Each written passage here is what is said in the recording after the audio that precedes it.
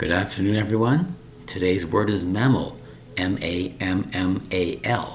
That is right, the word is mammal, M-A-M-M-A-L.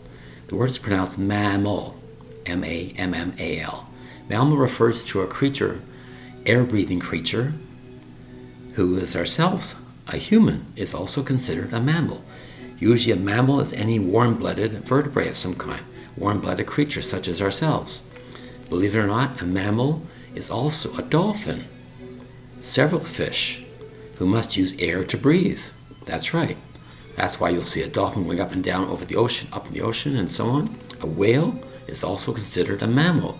Even though you might consider a big fish, it's still called a mammal. Humans are a mammal. All animals with 4 legs on the ground are called mammals, M-A-M-M-A-L. It might be a little strange to understand why you consider a fish a mammal. Certain fish, overall, that live in the ocean or ponds or streams are also called a mammal, M-A-M-M-A-L, because they are air-breathing creatures. 4 legs, hot-blooded, vertebrates described as is called a mammal. Insects are not. Birds are not.